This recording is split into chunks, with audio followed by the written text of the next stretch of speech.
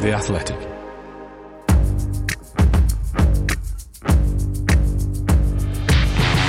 Totally Football Show. Today, as the mercury rises, we're talking transfers, De Jong moves and De Rong moves, and everyone's favourite summer topic. MLS, here comes the wane again, and League enjoys new Apple turnover. Euro 22, France impresses, England any guesses ahead of a big game for the Lionesses, and Mexico 86, Diego, Lineker, and two lads scrapping on the terraces, all our favourite bits of another classic World Cup. It's the Totally Football Show in association with Paddy Power.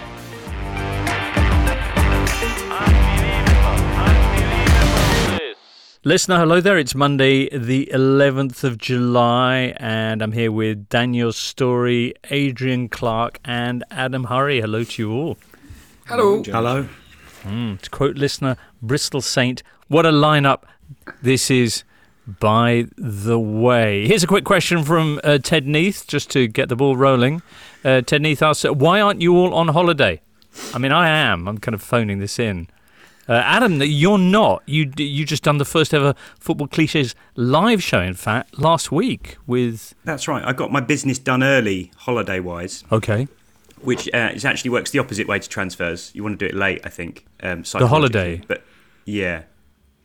Live show-wise, fantastic. I feel like I'm duty-bound to say how humble it was, how humbling it was to be faced with so many gleeful faces at the Rio Cinema. To be honest, it's the opposite. My ego has gone through the roof. Right.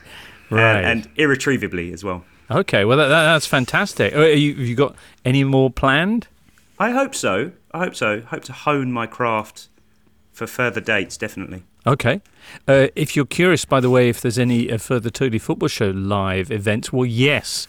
We've got that one that we rescheduled in Manchester. That's now on the 9th of August at The Lowry. It's a special season preview.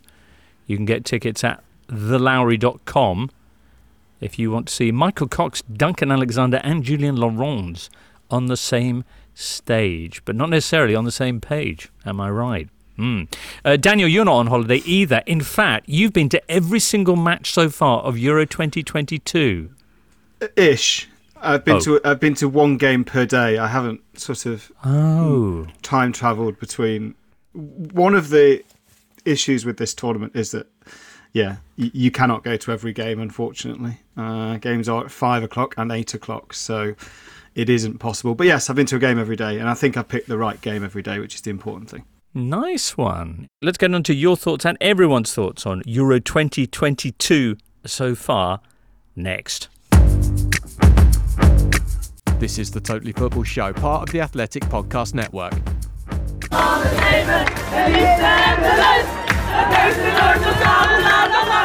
A little bit of the happy Netherlands supporters there ahead of Saturday evening's big game with Sweden in Sheffield. 1-1. That one finished. Daniel, you were there, I imagine. I was indeed. Good. Okay. One of the standout fixtures of the opening round of games, which is now complete. Wednesday, you recall, England beat Austria 1-0. Norway had a fat 4-1 victory over Northern Ireland. Thursday, Spain were 4-1 winners over the Finns, who anecdotal evidence suggests can only get better, while Germany won 4-0 against Denmark. Saturday, we were looking at ladies' draws. Late call-ups, Portugal came back from 2-0 down to tie 2-2 with the Swiss. And the big game between two of the favourites, as I mentioned, Netherlands and Sweden, ended 1-1. 1-1 as well on Sunday for Belgium and Iceland, while France-Italy was a little bit more one-sided. The French, 5 goals they scored against the Italians in the first half. A 5-1 final score there. 5-1, Daniel. Are the French the team that's impressed you most so far? Yeah, their performance was on a completely different level in the first half. Italy are not a bad side. They've beaten Norway and Denmark this year. They drew with Spain in the build-up to the tournament. I mean, it looked like two teams playing at a different age group level in the first half, quite frankly. France started off by kind of dominating from out wide and crossing into the box, and then when the Italians tried to cover that, they just waltzed through the middle. We should say that France are used to starting tournaments quickly and have this kind of reputation, probably in men's football as well as women's, for this sort of self-inflicted implosion at some point. There's already kind of big arguments about Corinne Diacre's squad selection, and they will probably play, or they will almost certainly play, one of Netherlands and Sweden in the quarterfinals because of how that draw's matched up, which will be a huge test. But yeah, they're the most impressive side so far. Pretty much all the big sides have impressed. Germany were brilliant. Netherlands and Sweden. That game was the highest quality I've seen, although it was only a 1-1 draw. And England are kind of when people listen to this, they might have already played Norway, but they need to kind of lay down a marker, I think, on Monday night, because they're the only one of the big teams not to have really started well, I think. That fourth French goal, which you highlighted on social media from Grace Kiora, that was her hat-trick, I think, no? Yeah, it was. I mean, there's the kind of slalom to beat the goalkeeper. Even on the replay, it's hard to see how she managed to do that. It was sort of Il Fenomeno Ronaldo-esque, the way she kind of just dipped the body and flicked past the goalkeeper. I mean, she's a defensive midfielder for Paris Saint-Germain. And yeah, the fingerprints of PSG and Lyon are all over this team. Roughly speaking, PSG attacking players and Lyon defensive players, which is a pretty daunting combination if they get it right. Interested to hear your thoughts on the Swedes against the Dutch. For me, having watched the game, it was Sweden that impressed me most. I thought that they looked a far better team. It was cohesive at the back. I think they were really solid. Midfield, outstanding. The way they sort of interplay, moving the ball through the thirds. Was it Fridolina Rolfo of Bayern Munich? I just thought she was magnificent. Like a kind of vintage Brian Robson, dominating the engine room, doing a little bit of everything. Whereas the Dutch for me, were only about the counter-attacks via Miedema, really. So would you say that the Swedes would go further than the Dutch? That's my read, sort of having watched that game. Last week, I said I thought Netherlands would win that game, and I picked them to win the tournament against England in the final, in the kind of predictions thing. But yeah, I agree. Lots of the big teams have been really good with the ball, I think, so far in this tournament. As you kind of hinted at, the Swedes were the ones who look incredibly organised off the ball, just able to kind of shut down attacks very quickly. Netherlands changed it after half-time, and Miedema kind of drifted out left and got some joy in that kind of one-on-one battle. That created the goal. But yeah, the Swedes look... I mean, there are 31 games unbeaten, so they are touted as favourites for good reason. But, you know, the thing about this tournament is there's basically 6 or 7 potential winners and obviously only 8 quarter-final spots. So from that moment onwards, it's going to get very, very tight. Some glorious bits of skill from Asllani for the Swedes in that game. With that name, perhaps she should be playing for the Lionesses, I felt. But yes. What else has stood out for you so far? Other surprises, other best bits, Daniel? Yeah, I mean, I don't want to just have a gripe for the sake of it, but the ticketing situation, I think they've got it wrong. There's an issue with them selling blocks by blocks, which is quite boring, but basically it meant that when you looked at Bramall Lane for Saturday night, it looked like there were only a few tickets in the top right-hand corner of one of the end stands, and actually there was a whole tier of the top tier at the other end that could have been used. I think that was a bad move. I cannot work out why 5 o'clock and 8 o'clock, I guess, is for a prime-time audience. I understand that, although it means that I've got anecdotal evidence of families not wanting to take kids to an 8 o'clock game, which is a real shame because it's just too late. But why on a weekend you have to continue having the games at 5 and 8? Surely you could go at 2 o'clock and 5 o'clock on a weekend and there would have been more kids at the games. In Manchester on the opening night, there were quite a lot of people leaving after 70 minutes because parents wanted to get their kids home for a reasonable hour. So I think that was a mistake. That has stood out. The thing that really pleased me and has surprised me is the amount of travelling fans. There were so many Dutch and Swedish fans on Saturday. There was a huge contingent of French fans and Italians last night. Denmark brought a lot. Germany always take plenty. So I think that's the really nice thing, because that's what creates an atmosphere that feels not like it's got an edge, because it doesn't, but that it feels like it matters more when you've got those travelling supporters. All right, it'll be interesting to see how many Norwegians are there Monday at the Amex Monday evening. As you say, Daniel, that might have already taken place by the time people hear this. Yeah. But if not, what are your thoughts or anyone's thoughts about a game which pits England against the Norwegian side that they have eliminated from the last 2 World Cups, but who picked up a 2-1 victory against England the last time the two teams met? Yeah, I mean, I'm going down and I'm a little bit nervous on England's part. Obviously, Ada Hegerberg is back to play up front with Caroline Graham-Hansen, and that combination. You read all the interviews by England players, and it's like, we're looking forward to stopping them. And it kind of almost feels counterintuitive to me, and it makes me think, yeah, you're really thinking about that forward front line. That's going to be difficult. They'll offer much more of a threat than Austria did, and England looked pretty troubled by Austria at various points. So any win will do, I think. Right. You were saying before that sort of 6 or 7 potential winners, all of them impressed. Would you include England among that category of teams that impressed? Yes, in that I think there was a lot of nerves before that first game, from Sarina Wiegman in her first tournament match with England and within that team as well. Hosting is not easy on opening night. We've seen that from, in opening tournaments across men's and women's games and cross age groups. It comes with an added pressure.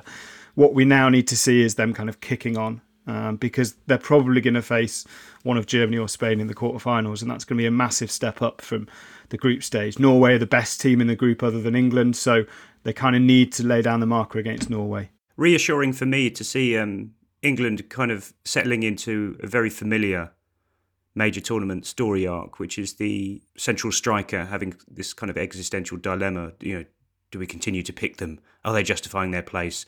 But Daniel, are we getting into the real next chapters? Is there a clamour for someone to replace them? Is there kind of a younger, more exciting option that people are going to start thinking, well, we need them instead? Because this feels like a vital ingredient of the England major tournament experience. Yeah, that's Alicia Russo of Manchester United, who, Ellen White is in a really strange place at the moment in that she always scores for England and she always scores at major tournaments, and she will start scoring. But she only scored 4 goals, I think, in the WSL for Manchester City last season. So she's almost become a kind of wheeled out as just like the England big game striker, which understandably, if she then doesn't score on the opening night of the Euros, kind of becomes, well, what is she doing then? Well, what is she doing? She's great as this kind of target presence up front. She did miss a few chances, and it kind of doesn't matter when everyone's sort of ducking and diving around her, and Lauren Hemp and Fran Kirby doing so brilliantly. But yes, she could do with a goal, that is for sure. And we'll know we've made it when there's back pages questioning Ellen White's place in this England team, won't we? Exactly. Well, you can hear more about all the action from Euro 2022 on the Athletic Women's Football Podcast, which is coming out every day throughout the tournament. Next up, on to some questions, and they are doozies from you, listener. Many thanks to everyone who's written in. Here's Sam, who says, what stage of the transfer window are we currently at? I think we're just past the business done early, air quotes, stage, as clubs jet off for their overseas tours, but not yet at the, air quotes, leaving it late days and weeks as sagas still drag on. What's this bit called? Well, Adam? Yeah, we're in. I would say we're entering the kind of soft belly of the transfer window. I think he's bookended it absolutely perfectly. If you haven't done your business now, it is no longer having done it early. But this is where various transfer sagas really start to grind a bit. And as soon as clubs go off on their tours and it becomes a bit of a distraction to their preparations, that's when the whole thing becomes increasingly tedious for a lot of people. So yeah, I'd say we're more or less the halfway mark of the narrative trajectory of the transfer window. Anything after this is a pain in the arse. From a player's perspective, if you're not wanted by your club, this is the week or two when truth outs. You've spent the summer feeling optimistic, fresh start, I'm going to get myself super fit, this is my year. And Gaffer's really nice to you, first couple of weeks of pre-season, and then they have to pick a team to go away for the trip and you're not on it, and you know that you're being axed with a capital A. And it's like not being picked to go to Cub Camp. Exactly. That's the same thing, isn't it? That would be gutting. Among those not going on tour are such diverse talents as Rafinha, who hasn't travelled with Leeds to Austria, and Ronaldo, yes, who's not going on tour to Bangkok. But Rafinha does sound like he's going to Barcelona. Looks like Leeds and the Catalan club have reached an agreement for his transfer there. 50 million euros and another 10 million euros of fee. I mean, to be honest, if you don't have the 50 million and you're making it work, the 10 million is really neither here nor there, isn't it? Barcelona are perfectly prepared to say, we'll put a pin in that one. We'll talk about the 10 million further down the line. We'll see what happens with that. They are a club that seems to magic transfer spending ability, shall we say. Right. They may be able to pay for some of that by selling Frankie de Jong to Chelsea after Todd Boehly and Joan Laporta met last Thursday. Crikey. It is the summer of de Jong, isn't it? I can't make head nor tail of Chelsea transfer policy. I would be surprised if Todd Boehly himself has a massive grasp on it. But it hit the nadir with the suggestion that they were after Ronaldo, which is one of the worst possible directions that new Chelsea could go in straight away. De Jong is a fascinating player. During that Ajax Champions League run, he in the very recent modern history of football, no one has maybe sort of looked at a player and go, wow, he is genuinely changing how football is played in that very brief period of time. The football he was playing looked so different to what everyone else was trying, the way he was going about his business. And I thought, okay, this is going to be a transformative player for the next chapter of modern football. It hasn't quite worked out like that for him at Barcelona. But I would be intrigued to see him in English football. And I'm not surprised a lot of people are swarming around him as a possibility. He's still incredibly young. I think he's got a lot left in him to transform himself. But yeah, I didn't think Chelsea were in the equation. And as much as I admired him during that Ajax run, I don't know quite enough about him as a midfielder to see how he would fit in at Chelsea. But I thought Manchester United would be a slam dunk for him. Yeah, it improved both teams, definitely. No question about that. I just get the feeling that Tuchel is easing N'Golo Kanté out and that De Jong could be the guy to step in that sort of marauding box-to-box role. I do like him. I think he makes the players around him look better. I think he would bring the best out of Mason Mount. He'd probably shift the ball quicker to him to make things happen. He'd get the ball into the forwards that little bit sharper than they did last season. I think he'd be excellent for Chelsea. One thing about De Jong, and this is no slight on him as a footballer, but I like the way that when players move to England, because they're in the limelight all the time, there's a mystique with De Jong because he's not played in England yet. And the best way I can put it is he's a month younger than Donny van der Beek. And yet that should be obvious. They grew up in the same Ajax team. They were in the same kind of crop. And yet because we've seen Van der Beek kind of struggling in the Premier League and going out on loan to Everton, it not working out there. In my head, he's sort of 27, 28, and De Jong is 22 because he's not played in England. They're both 25. They were born within about 3 weeks of each other. But I just think it's fascinating like how in my mind they are completely different players because I've seen one of them sort of labouring around the Premier League for a year. It only takes 2 6 out of 10 performances live on Sky for it to all be brought back down to earth. He'll be thought of as human very quickly, I imagine. If he makes that move. All right, Gary asks on a similar note to Adam's, just feels right. Jesus to Arsenal prediction. I think last time you were on the show, Adam. What is the most just feels wrong transfer done so far? You would have said Ronaldo to Chelsea, but that so far hasn't happened. So has anyone got one that just feels wrong? It's Raheem Sterling to Chelsea for me. Is it? Ooh, yeah. Controversial. Yeah. I can see how he wants to play more regularly and I can see why Chelsea wants him. But I just look at that transfer and think, if your August goes badly, you're already potentially the scapegoat of this season at Chelsea. In the same way that Romelu Lukaku was last season. He has euphemistically, I'll say he has a history with Chelsea supporters, given that several of them were charged with racially abusing him. That, to my mind, that makes it difficult, I think. He's not been popular amongst Chelsea supporters when he plays for Manchester City. That's obvious because he plays for Manchester City, but it just feels like he's starting from behind the start line to me at Stamford Bridge. I hope I'm wrong because I love Raheem Sterling, but yeah, that's one that feels like you've done that because that was the only option, not because it was the best one. I would say Calvin Phillips to Manchester City feels a little bit wrong.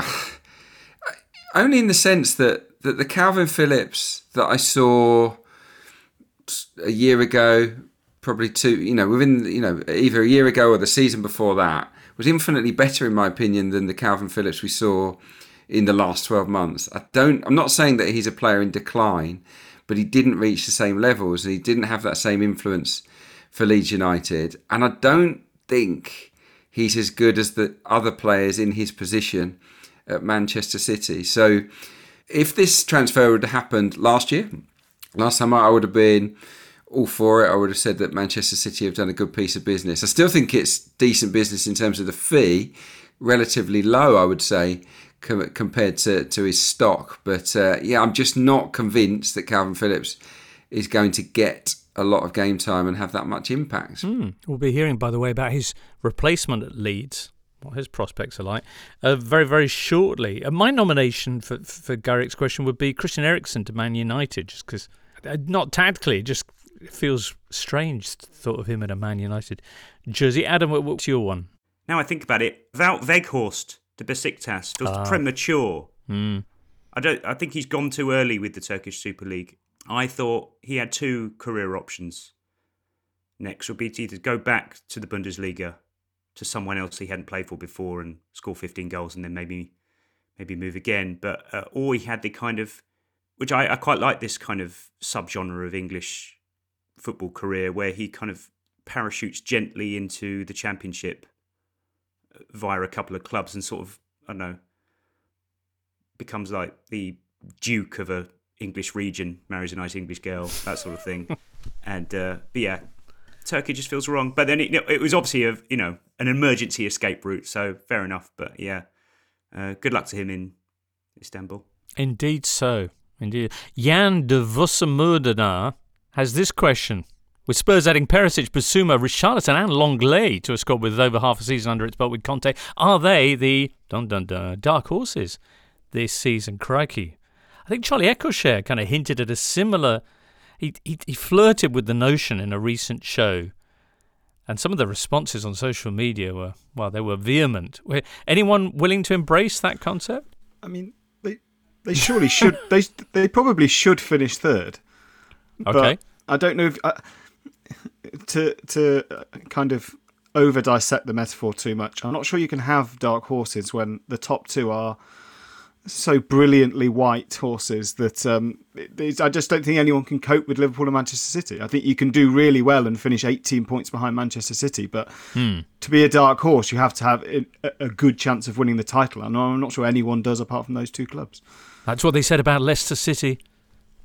Yeah, and then everyone shut that down because they were tired of little old Leicester pissing on their parade, and it ended up with a European Super League attempted breakaway. Blah, blah, blah. I'm just saying, the Spurs are clearly starting from a slightly more advantaged position than Ranieri's Leicester. And, crazy things do happen. I think there's as much chance of Conte having a massive blow-up and getting a huge hump with Tottenham Hotspur and effectively down in tools towards the end of the season as there is them challenging for second or third place. I really do, because it always happens with Antonio Conte, doesn't it? It always seems to be a relatively short shelf life, and at times last season it seemed he'd lost the will to live, and then he found himself again, and they came on strong at the death. So yeah, I think they look strong. They look top four material.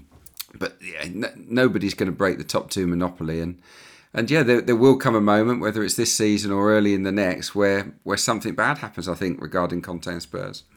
Wow, says former Arsenal man. Yeah, maybe I've got my red tinted specs on, but it often happens, doesn't it? It didn't stick around. It does often happen. But anyway, clip that one up. No one's breaking the top two monopoly, says Adrian Clark. Adam. Yeah, no, maybe the gap is too large, as the other two have implied already. But there are other layers to this. All it takes is for Tottenham to win a couple of high-profile sort of Super Sundays against the big two or a Chelsea, and do a kind of statement win early in the season. I think they're playing Chelsea early on. And on the Conte point, I think this will be his one and only season to absolutely nail it with Spurs. I don't think there will be the meltdown this season. He's been indulged quite rightly by Daniel Levy in the transfer market. They've signed an interesting selection of players. I always like when sort of stock taking a team's business in the transfer window, people sort of tend to list every player they've signed as if to bulk it out. I don't think Fraser Forster should be included in this equation as their good business. Correct. It's just as someone they've signed as an administrative thing. But they've bulked out their squad as he would have asked them to, and I really don't envisage a complete Conte catastrophe this season. So I think they will do well. But I don't think we should measure Spurs' success by how close they get to Liverpool, Manchester City. It's about how well they deal with them in one-off matches. And I suspect they will be hugely irritating to play against for large spells of this season. So that should be the measure that we judge up-and-coming teams, I think. Maybe a cup run or two. All right, excellent. Certainly been another impressive window from Tottenham Hotspur. One other bit of transfer news. Southampton have signed Joe Aribo from Rangers. Featured in all 15 games of their Europa League campaign last year and scored, of course, in the final there in Seville, and could be a useful addition for Saints. And, breaking news this Monday morning, looks like Wayne Rooney is set to sign up as DC United's new manager in MLS. DC United, his former club, of course. What's behind that? What are its prospects? And what about the other news of late in North America, like Gareth Bale and the brand new Apple TV rights deal? We'll be finding out more on all of those stories next. Looking for an assist with your credit card, but can't get a hold of anyone? Luckily, with 24/7 US-based live customer service from Discover, everyone has the option to talk to a real person anytime, day or night. Yep, you heard that right. You can talk to a real human in customer service at any time. Sounds like a real game changer if you ask us. Make the right call and get the service you deserve with Discover. Limitations apply. See terms at discover.com/creditcard. Victorinox, the makers of the original Swiss Army knife, have been a reliable companion for life's everyday challenges, mastering functionality, innovation, iconic design, and uncompromising quality with its products. The Victorinox Swiss Army knife provides you with all the things you don't think about until you need it. Tweezers, a screwdriver, and even a corkscrew. With the Victorinox Swiss Army knife, you can be prepared to master everyday life. You can find Victorinox Swiss Army knives at Dick's Sporting Goods. Thank you. Hey, you okay? How you doing, buddy? Yeah. Doing all right? Good flight? Dulles Airport, and a slightly bleary-eyed Wayne Rooney emerging at arrival. Is on his way to sort out a few things and become DC United's new manager, disappointingly not making his opening remarks in Spanish. But if the deal does go through, as we believe it is set to do, Wayne will be taking over a club called DC, struggling at the bottom of the league, which will be comforting. It is the latest in a series of high-profile moves by MLS, who also had the arrivals of Gareth Bale and Giorgio Chiellini at LAFC, and the signing of that massive new TV deal with Apple. We asked The Athletic's Paul Tenorio about all of this, starting off with the Rooney move.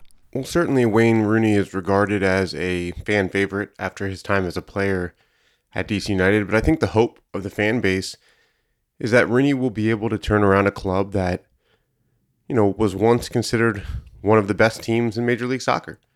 DC United won multiple MLS Cup championships in the early days of MLS. They were among the more entertaining teams in the league. They had the best fan base in the league, in my opinion. Of course, I'm from Washington, D.C., so a bit of bias there, but certainly they were a team that set the culture of soccer fandom in the United States. And the franchise now has really failed to capitalize on that, and they've lost a lot of it. And they've lost a lot of that history.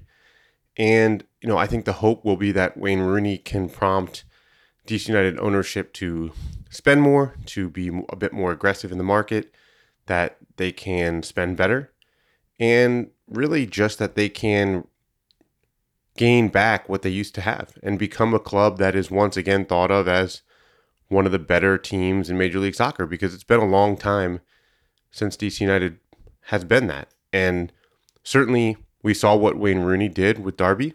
He walked into what was a huge mess and I thought did a really good job. And here in DC United, he will be walking into a team that's not quite the same type of mess, but is, going to need a lot of work. It's going to need a lot of work. The roster needs a lot of work. And some of the players who are there are going to need a lot of motivation. It's not an easy job for Wayne Rooney, and so we'll see if he's able to turn that around and manage through some of the problems at DC United the way he was praised for, managing Derby through the many, many things that they had to endure last season. All right, Paul. Well, meanwhile, last weekend, honk honk, it was El Tráfico, league leaders LAFC, hanging on for a big 3-2 win over their neighbours LA Galaxy in front of their new signings, Gareth Bale and Giorgio Chiellini. Now, I remember Zlatan beginning his spell with the Galaxy in a similarly high-scoring derby win a few years back. Are LAFC expecting the same kind of impact as Zlatan had from Gareth? Well, I don't think he has to. And that's the nice thing for Gareth Bale is when you look at their attacking line right now at LAFC, Chicharito, the Colombian, has 21 goals in the last year since joining LAFC last summer. Obviously, Carlos Vela, we know what he's capable of, had one of the greatest seasons of all time in Major League Soccer a few years ago when he won MVP. Brian Rodriguez, the young Uruguayan who plays for Uruguay's national team and could feature at the World Cup. So they have other options. Certainly the hope is that he can come in and be, what we know Gareth Bale is capable of when he's in form and focused and healthy. We saw that when he went back to Spurs a year ago on loan. What he was able to do when he was getting regular playing time. We've seen it even with Wales in the qualifiers. So, I think the hope is that he can be productive, but they don't need him to be what the Galaxy needed Ibrahimovic to be, which was exactly what he was, constantly scoring goals, constantly changing games, and he was the centerpiece of that team.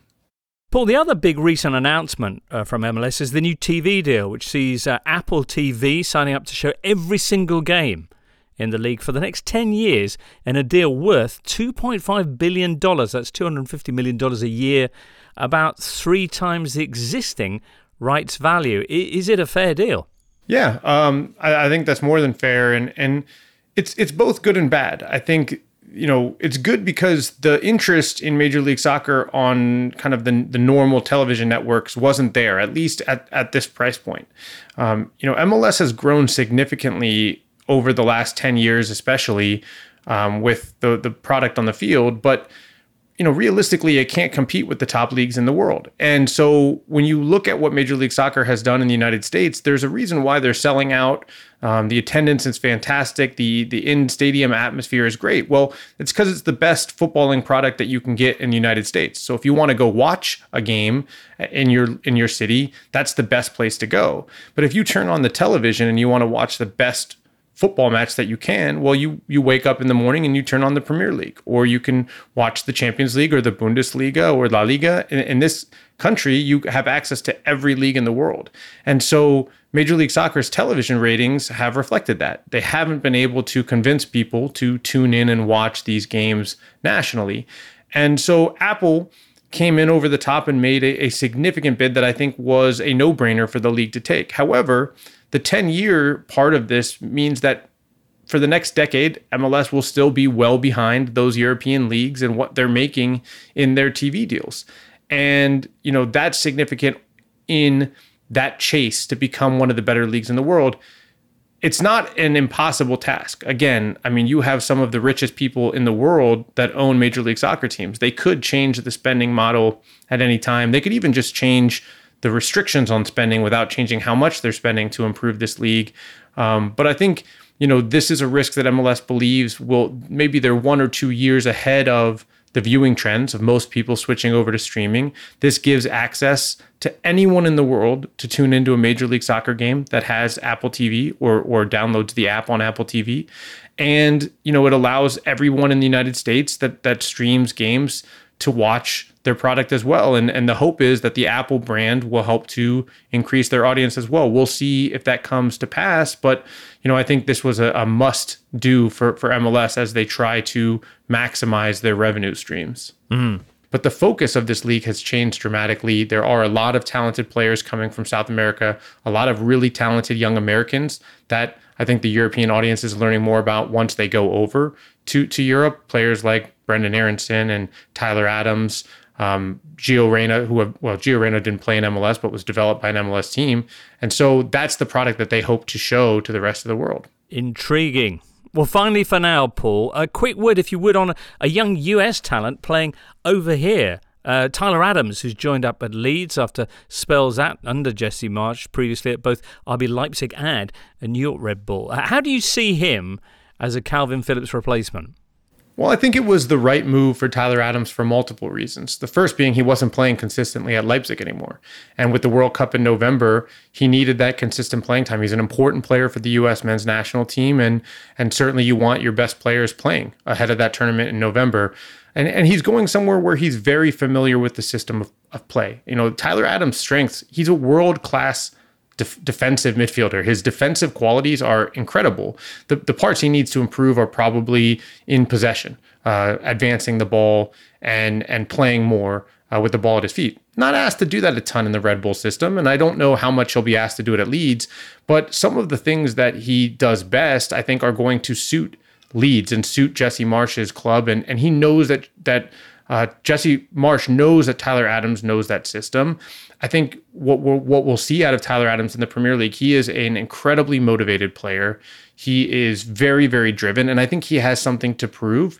And I think he's going to feel very motivated to show it on a stage like the Premier League. So I anticipate very good things from Tyler Adams at Leeds, and I think the Leeds fans will be pleased at what they get out of Tyler Adams, even though I do think there was a risk for Jesse Marsch to go and sign an American that he knows really well, because certainly that'll be kind of how Tyler Adams is thought of. Oh, this is just, the player that Jesse Marsch has known since he was 15, and that's the only reason he's here. They'll both have to overcome that a little bit, but Tyler Adams has the quality to do so. Paul Tenorio. All right.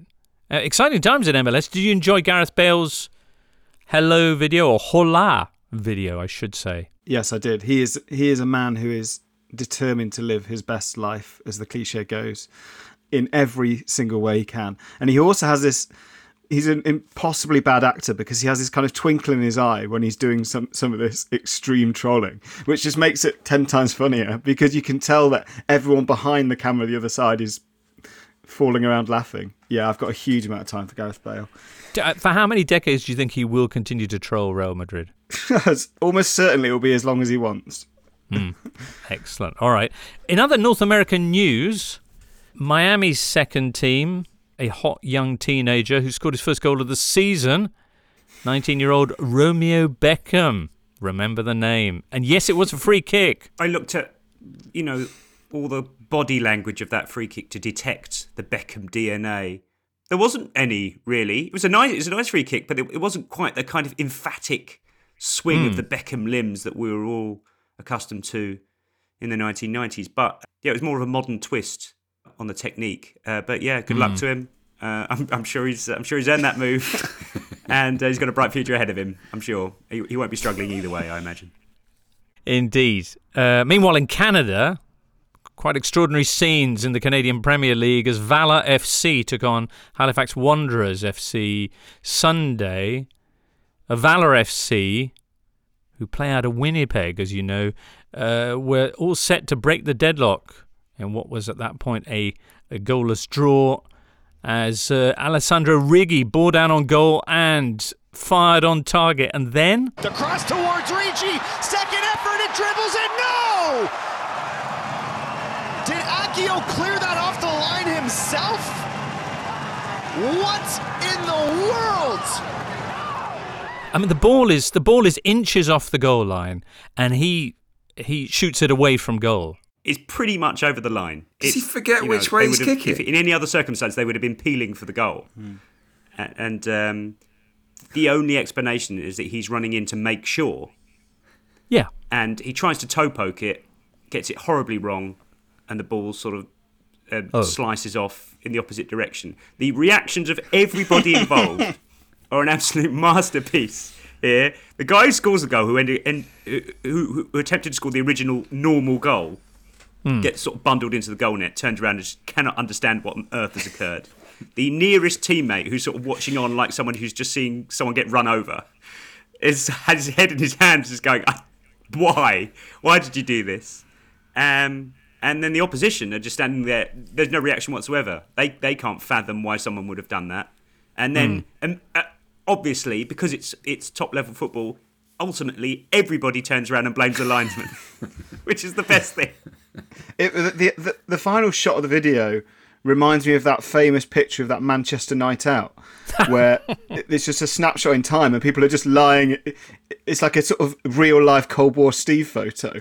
That's what that last frame of that video, because no one knows what to do. And as Adam says, the inherent footballer in them means that they just blame one of the officials. Anyway, let's move on. Next up on Totally Football Show, we're going to be talking about Jack Wilshere's new direction and pulling out another favourite World Cup scrapbooker memories. Elsewhere in the wide world of football, Friday brought poignant news with the announcement of Jack Wilshere's retirement. Sanchez struck the arm of Lescott. Magnificent! What a goal by Wilshere! Arsenal's 2, comeback kings. First Walcott, now Wilshere. Magnificent! Jack there, banging it home against West Brom back in the day. He's set now to become head coach of Arsenal's under-18s, but he's just 30. And you possibly thought he'd already retired anyway after his spells at Bolton, Bournemouth, West Ham, and last season Danish side Aarhus, located, moved to say, in the middle of our street. Thank you. Adrian, you're our go-to guy on Arsenal careers that don't go as expected. What a player Jack Wilshere was. Brutal, Jim. Absolutely brutal. But yeah, look, if you, I'll take that on the chin. He was brilliant. When he came through as a kid, I was taken aback by how good he was, how sort of fearless. I think Cesc Fabregas was the best that I've seen with my eyes in terms of teenagers breaking into the first team. Bukayo Saka's pretty close, but Jack was in that ballpark. You know, I think Wenger was the perfect manager for him because Arsene Wenger was all about giving players freedom to express themselves, which was great for Jack. But Jack also had that little bit of edge, didn't he, to him? He had that bit of spite, and that, I think, endeared him to the fans because he was one of them. He was a little bit of a lad, shall we say? And it is a real shame that he didn't get to fulfil his potential. He did. People forget though that he was out for the entirety of the 2011-12 campaign when he was a very, very young man, and he came back from that to be excellent for 2 or 3 more years, and that is when the injuries started to add up again. But yeah, he was a brilliant talent, just really, really expressive. People will say that Arsenal overplayed him. Was there a quote from Grace Robertson saying, you know, enough times passed by that I think we can say it was unwise for Jack Wilshere to play 54 games for club and country the season he turned 19. And I think in isolation it's fine to say that, but it's too simplistic, in my opinion, because everybody is different, isn't it? And I've looked at Bukayo Saka's first 3 seasons as a teenager: 38 games, 55 games, 52 games.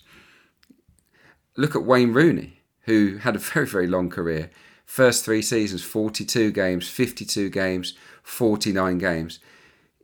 He was fine, Wayne Rooney. Didn't really suffer with too many injuries. I think everybody is made a little bit differently, and unfortunately your body can let you down sometimes. And there was obviously a fragility in his makeup that no one's to blame for, that impacted him over time, and that is really unfortunate because he was a great talent. Yeah, I mean, it gave us some wonderful performances, and the season that you're describing there, when he was 19, features one of, I think, the game that most people celebrate is his greatest, against Barcelona at the Emirates, when he absolutely bosses that Barcelona team of Xavi and Iniesta and Busquets. But about a year ago, he did a sit-down with David Ornstein, which is kind of painful to watch. He's so open and honest about the place that he's at and how he didn't expect to be at that point, you know, of his career, at that age, to be in that kind of situation where nobody wants him. And his son says, "Daddy, why does nobody want you?" It's anyway. But what he also says in there is that he just didn't have the hunger anymore. He just didn't have the desire to go out there and prove himself to a manager that he belonged in the first team. And I guess when that goes, then yeah, when you know, you know. And for me, I had an injury where I was out for a year, and when I came back and I had to do the rehab, I just didn't have I did it, and then when I got there, I was like, and I was just starting out as a freelance journalist at the time, and I was just like, I don't know if I want to go training, and I'd never felt that way ever. Football had always come first, and maybe for Jack, it's that he gets more of a buzz out of coaching now, that he wants to get out there, put the jacket on with JW, and go out and teach kids. Maybe that's what. There comes a point in your life where you have that change in direction. And the fact is that he's only 30 and he's embarking on a coaching career now. That gives him 5-10 years before you would expect him to become a first team manager. He can now go and develop himself as a coach, as a manager, so that he is more than ready by the time he gets to the mid-30s, 40 age group, age bracket, he'll be ready. And I tell you what, the under-18s job at Arsenal or any other club in my opinion, is the second most important coaching post at any club outside the first team manager, because between the ages of 16 and 18, you sink or swim as a player. You leave school, it's full-time training for the first time ever.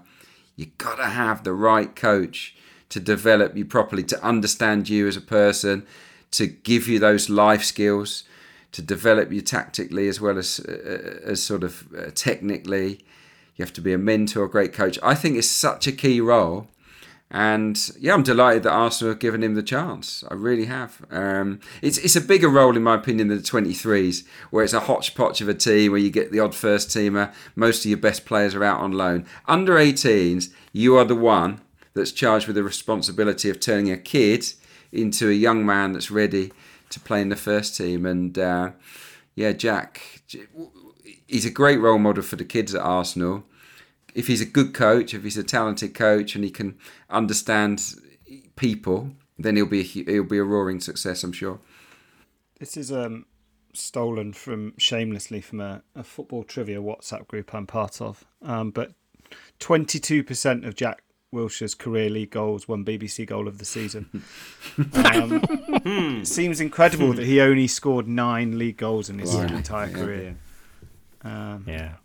But he was the first player to win back-to-back Goal of the Season awards. The first being that one against Norwich, and then the other one being the two very different goals. Cracker against West Brom. What's that, sorry, Adam? Two very different goals as well. It's not like he had a trademark that he stuck to. But Adrian's point about the under-18s thing is interesting, because I feel like it brings Wilshere's footballing existence kind of full circle, because I know he's defined by his injuries, which is slightly unfair, because injury proneness seems to be like a weakness in the body, whereas his were kind of incidental things that just happened to him because he got stuck in, which might be a flaw, but that's how it happened. But his emergence as a player at the start of the 2010s is an interesting bookmark in modern English football, because we had this kind of young midfielder with a low centre of gravity, a sense of adventure, a footballing personality, and there was a low-key desperation England-wide to make it work, because we didn't have that sort of player, and we were so obsessed with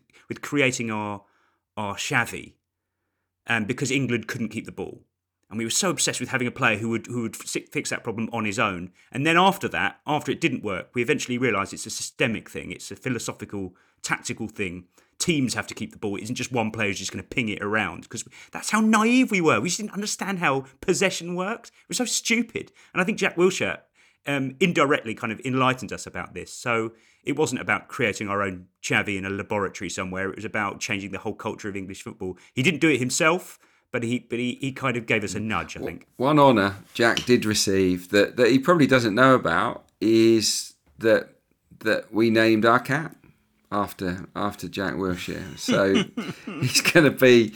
I can imagine him holding your cat aloft. It's a good-looking cat. It's Lion King style. It hasn't been as injury prone. Thankfully hasn't cost us a lot in vets bills down the years. But I gave my son, who's now 21, my oldest son, I gave him the honour of naming the cat back in the day. And was Jack his favourite player? It was a young Jack Wilshere. The cat's still around, I think 10 or 11. I was at that parade, by the way, when he was absolutely so tanked up, wasn't he? He was absolutely obliterated. Had 700 drinks. And that was fun, because I think some of my colleagues at Arsenal TV were trying to interview him, and it was just it was carnage. But the fans loved it, because he kept it real, didn't he? There was no airs or graces with Jack. Well, it'll be exciting to see how things work out for him with under-18s. And many thanks, Jack Wilshere, for all the memories and best wishes for the future. Next up, we tick the On This Day box, and then we get to hear about Adrian. Looking for an assist with your credit card but can't get a hold of anyone? Well, luckily, with 24/7 US-based live customer service from Discover, everyone has the option to talk to a real person anytime, day or night. Yep, you heard it right. You can talk to a real human in customer service anytime. Sounds like a real game changer, if you ask me. Make the right call and get the service you deserve with Discover. Limitations apply. See terms at discover.com/creditcard. Adrian Clark's. This is the Totally Football Show, part of the Athletic Podcast Network. The Athletic is the only place you can read articles by Daniel Taylor, Amy Lawrence, Phil Hay, James Pearce, Ollie Kay, and the very best football writers around. July the 11th, everybody. On this day in 2018, Gareth Southgate's England took an early lead against Croatia in the World Cup semi-final, but were eventually passed into exhaustion and overcome by the opposition. By contrast, July the 11th, 2021, Gareth Southgate's England took an early lead against Italy in the European Championship final, but were eventually passed into exhaustion and overcome by the opposition. Also, someone took a flare up the bum. That was new in 2021. 11th of July, big day in World Cup history. You had the 66 World Cup kicking off, England against Uruguay. You had the 2010 final, Spain winning their first ever World Cup against the Netherlands. 82, that was the July the 11th when Tardelli did that run after Italy beat West Ham. Oh, West Germany. Sorry. Yeah, West Germany. I don't know why it's funny, but it is. It is. 82 and 2010 and 66, while worthy World Cups aren't the one we're going to be talking about today, are they, Adrian Clark, as we ask, which is your greatest World Cup ever? It's 1986 in Mexico. I was 11, and I think that's peak World Cup session territory, isn't it? I think that's the right age to be absolutely all over every single game, and for things to stick in your head. For me now, I'm sort of mid to late 40s. I can still remember so much about it.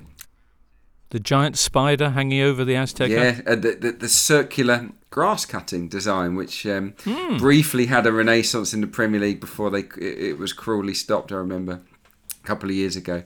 Was it the guy at the King Power referencing it, which was nice. But yeah, it was obviously dominated by the world's best player, and maybe it's the only World Cup in my lifetime where someone's absolutely dominated. I know we've had Ronaldo be outstanding at World Cup finals before, but Maradona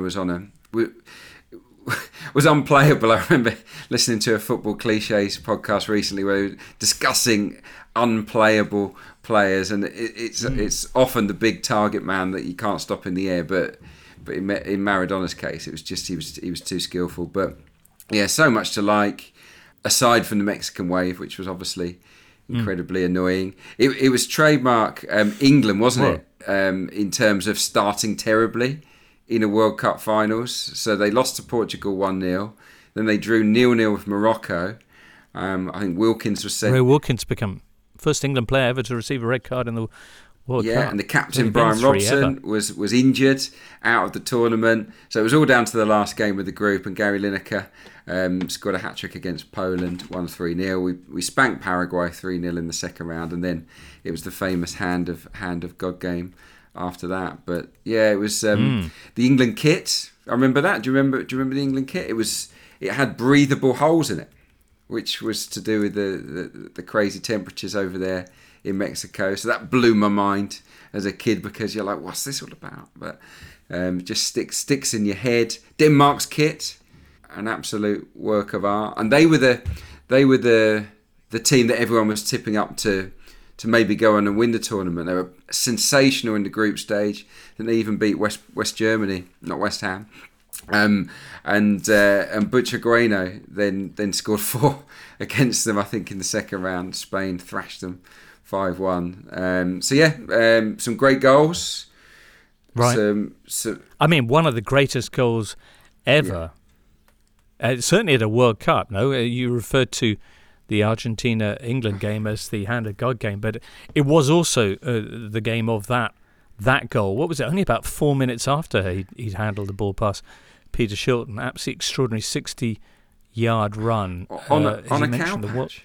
Because that was the other thing about this World Cup. The pitches were, and these days the pitches would be labelled as a disgrace, and the grass would be way too long. It was probably double the length of the grass these days. But Maradona, conjured up just a sensational run, and it was glorious. But it wasn't the only great goal. Maradona against Belgium in the semi-final was just even better, I think, in terms of an individual performance. He produced another mazy dribble and a finish. We had a Mexican player called Negrete come up with this sort of sideways scissor kick from the edge of the box, which was unbelievable. There was a Russian player called Rats who spanked a left footer into the top corner. Josimar, brilliant.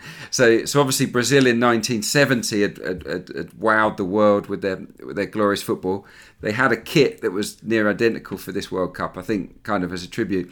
And Josimar produced a tribute goal down the right side of the box. Very, very Jorginho. Skipped past a couple, and then he produced this sort of angled drive into the top corner. It was just incredible. So yeah, it was a glorious World Cup, and one of those that I didn't forget. And it ended with England feeling hard done by and a little bit cheated, and that kind of is trademark, isn't it? That's part, you want that. That ticks the box to make it a complete World Cup for you. Lovely stuff. One of the all-time great World Cup goals, or several of them by the sound of it, one of the great finals, West Germany against Argentina, 2-2 with only about 5 minutes left on the clock, and then Maradona, of course, sets up Burruchaga for the winning goal. Not one of the great themes. This was England's song.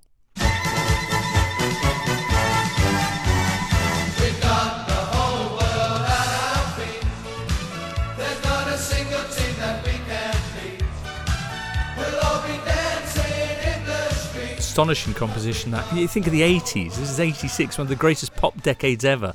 That's what they went with. Amazing. Other World Cup memories. Well, Mexico weren't supposed to actually host this.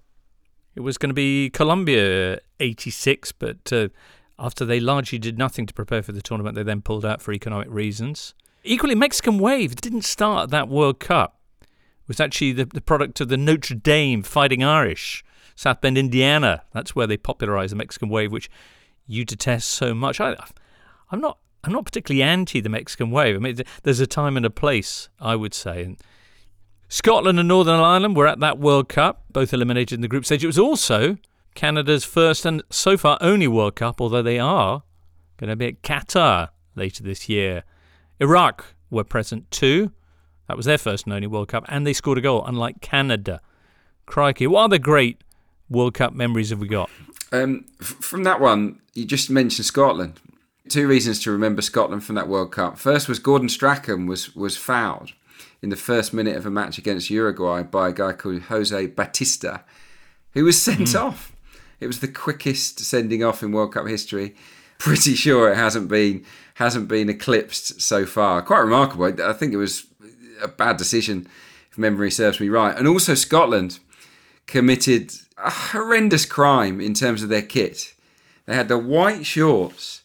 I don't know if you've seen pictures of this, guys, with a thick navy horizontal blue stripe across the middle of their white shorts, which was just ugly, I have to say. Yeah. No one's ever done it since, and there's a reason for that, I think. It was poor. Punditry was great at this World Cup. There are some clips knocking around of Mick Shannon, now of horse racing fame, of course. He was let loose. Couldn't pronounce Gary Lineker's name. I mean, who can't pronounce Gary Lineker? But he kept getting it wrong. Loinaker or Lineker. He just couldn't get it. And he was on with Brian Clough. It was an unbelievable combination. So yeah, as an impressionable, wide-eyed 11-year-old, I was quite transfixed by the pair of those two, I've got to say. Did you follow it more on ITV than BBC, Adrian, with their excellent theme music? It was a great theme tune. Stolen. I don't know if it was stolen by Saint and Greavesy afterwards, but it was an absolute classic.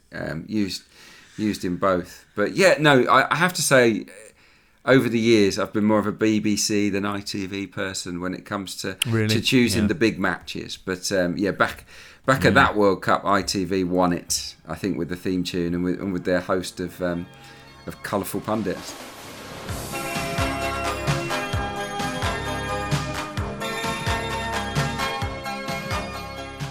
All right. Adam and Daniel, you were barely alive, I imagine, in 86, or perhaps not even. Do you have any treasured memories to contribute before we ask Adrian about his Diego Maradona pyjama nightmare? firmly believe, I mean, as a retrospective World Cup enjoyer, that Mexico 86 is the most photogenic World Cup of all time. There isn't a bad photo of Mexico 86. You can try and find one, but you would fail because there's something about this sort of shimmering, constant daytime situation. If you're a daytime World Cup, you have to look good, and Mexico 86 nailed it. It also has the best official World Cup film, narrated by Michael Caine, music by Rick Wakeman. Wow. Doesn't sound like a great combination, but it is. It's absolutely brilliant, absolutely incredible capturing of football action in a cinematic style. But of all the unforgettable images, there's one whose backstory I'm kind of desperate to know, which is the two fans having a fight during England versus Argentina, both of whom look like Benedict Cumberbatch. One of them with a towel wrapped around his head to protect him from the sun, otherwise only wearing shorts, and the other in shirt, tie and trousers, swinging a punch and missing and about to get absolutely laid out by the looks of it. Fascinating image. No one's ever explained it. No one's ever come forward to identify the people.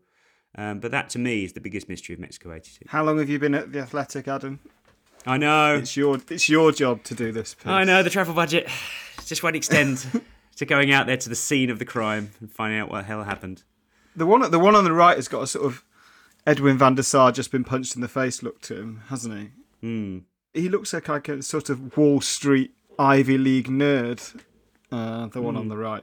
I mean, the one on the left. Who is he? What's he doing there? Yeah. Listen, I do hope you've taken the time to Google this for yourself to accompany this audio commentary of a very visual moment from Mexico 86. Wow. Daniel, did you love 86? Do you want to hear about Diego and his Jim Yeah, I mean, Jones? I was very much taking my formative steps into both into football and literally as a 1-year-old. So, yeah, I enjoyed it. One other thing we should be grateful to Mexico 86 for is that it eliminated the stupid second phase group stage. It was that was not great in previous World Cups, so it went straight to the knockouts. And it's been that ever since. And a good ball as well. I don't know what are your thoughts on footballs, but for me the tango will always be the best. But it was quite a nice new take on it with the Azteca tango for this tournament. Indeed. Adrian, you met Diego in his pyjamas afterwards. I did, yeah. Many years later, yeah. We had to wake him up in his mum and dad's house in Buenos Aires, down sort of a posh bit of Buenos Aires, with a security guard outside.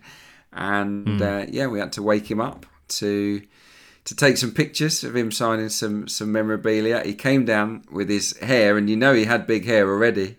That hair was much, much bigger when he had bedhead. And he came down in his PJs. They were... What kind of pyjamas was he wearing? I think they were velvety, if memory serves me right. Really? I think they were quite... I'm glad, because that's exactly what I'd have guessed, Adrian, so I'm glad about that. Yeah, velvety. I think they were red as well. They were quite garish, really. And, he just swore at us, refused to sign anything personal, wouldn't have his picture taken with any of us as well. And, it was just thoroughly miserable, which was good because... I'd held that grudge for the hand of God for many, many years. So it was all good with me. But what made it, I know he's no longer with us, and you shouldn't be too critical. But they did. So we had a lot of signed shirts and stuff that we'd left at the house, and we went to round it all up. And there were 200 missing, and it was like, there's 200 missing. Where are they? And it was like, goodness sake.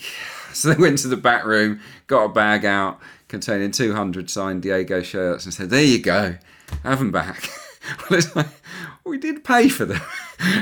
So you can have a few, but just ask. It's fine. It was not the most pleasant experience, but it was a great life experience seeing Diego in his PJs being utter grunt bag. I remember when the great man passed away and you wheeled out that story as our tribute. Yeah, it's not the most fitting tribute. There you go. No cats in your house called Diego, I'm guessing. It reminds me of that Peter Reid tribute to... Who was it now? Oh, it was Laurie Cunningham's, yeah.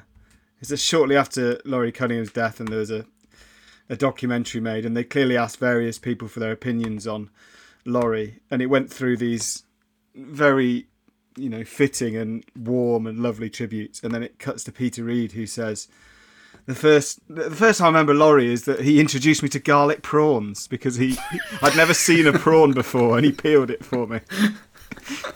But because it's Peter Reid, he gets away with it with this kind of cackle and twinkle. Same for Adrian, I feel. Same for Adrian. Yeah, very true. Excellent. Well, there you go. That was 86. And I want to go away and watch the official FIFA film with Rick Wakeman and Michael Caine. That sounds amazing. Not sure what you got planned, everybody, but that brings us to the end of today's Totally Football Show, so you're free to get on with it. As long as you're back with us on Thursday for another edition of the show with all the latest news and some of the old stuff too. Many, many thanks today to Adam, to Adrian and Daniel, and our special guest producer Steve, who'll be with us again on Thursday. But above all, as ever, to you, listener, we'll see you Thursday from all of us here. It's goodbye. You've been listening to the Totally Football Show, part of the Athletic Podcast Network. Listen ad-free on the Athletic app and discover bonus content by following the Athletic UK Audio Plus on Apple Podcasts. Find out the very latest subscription offers at theathletic.com/totally. The Totally Football Show is an Athletic Media Company production and sponsored by Paddy Power.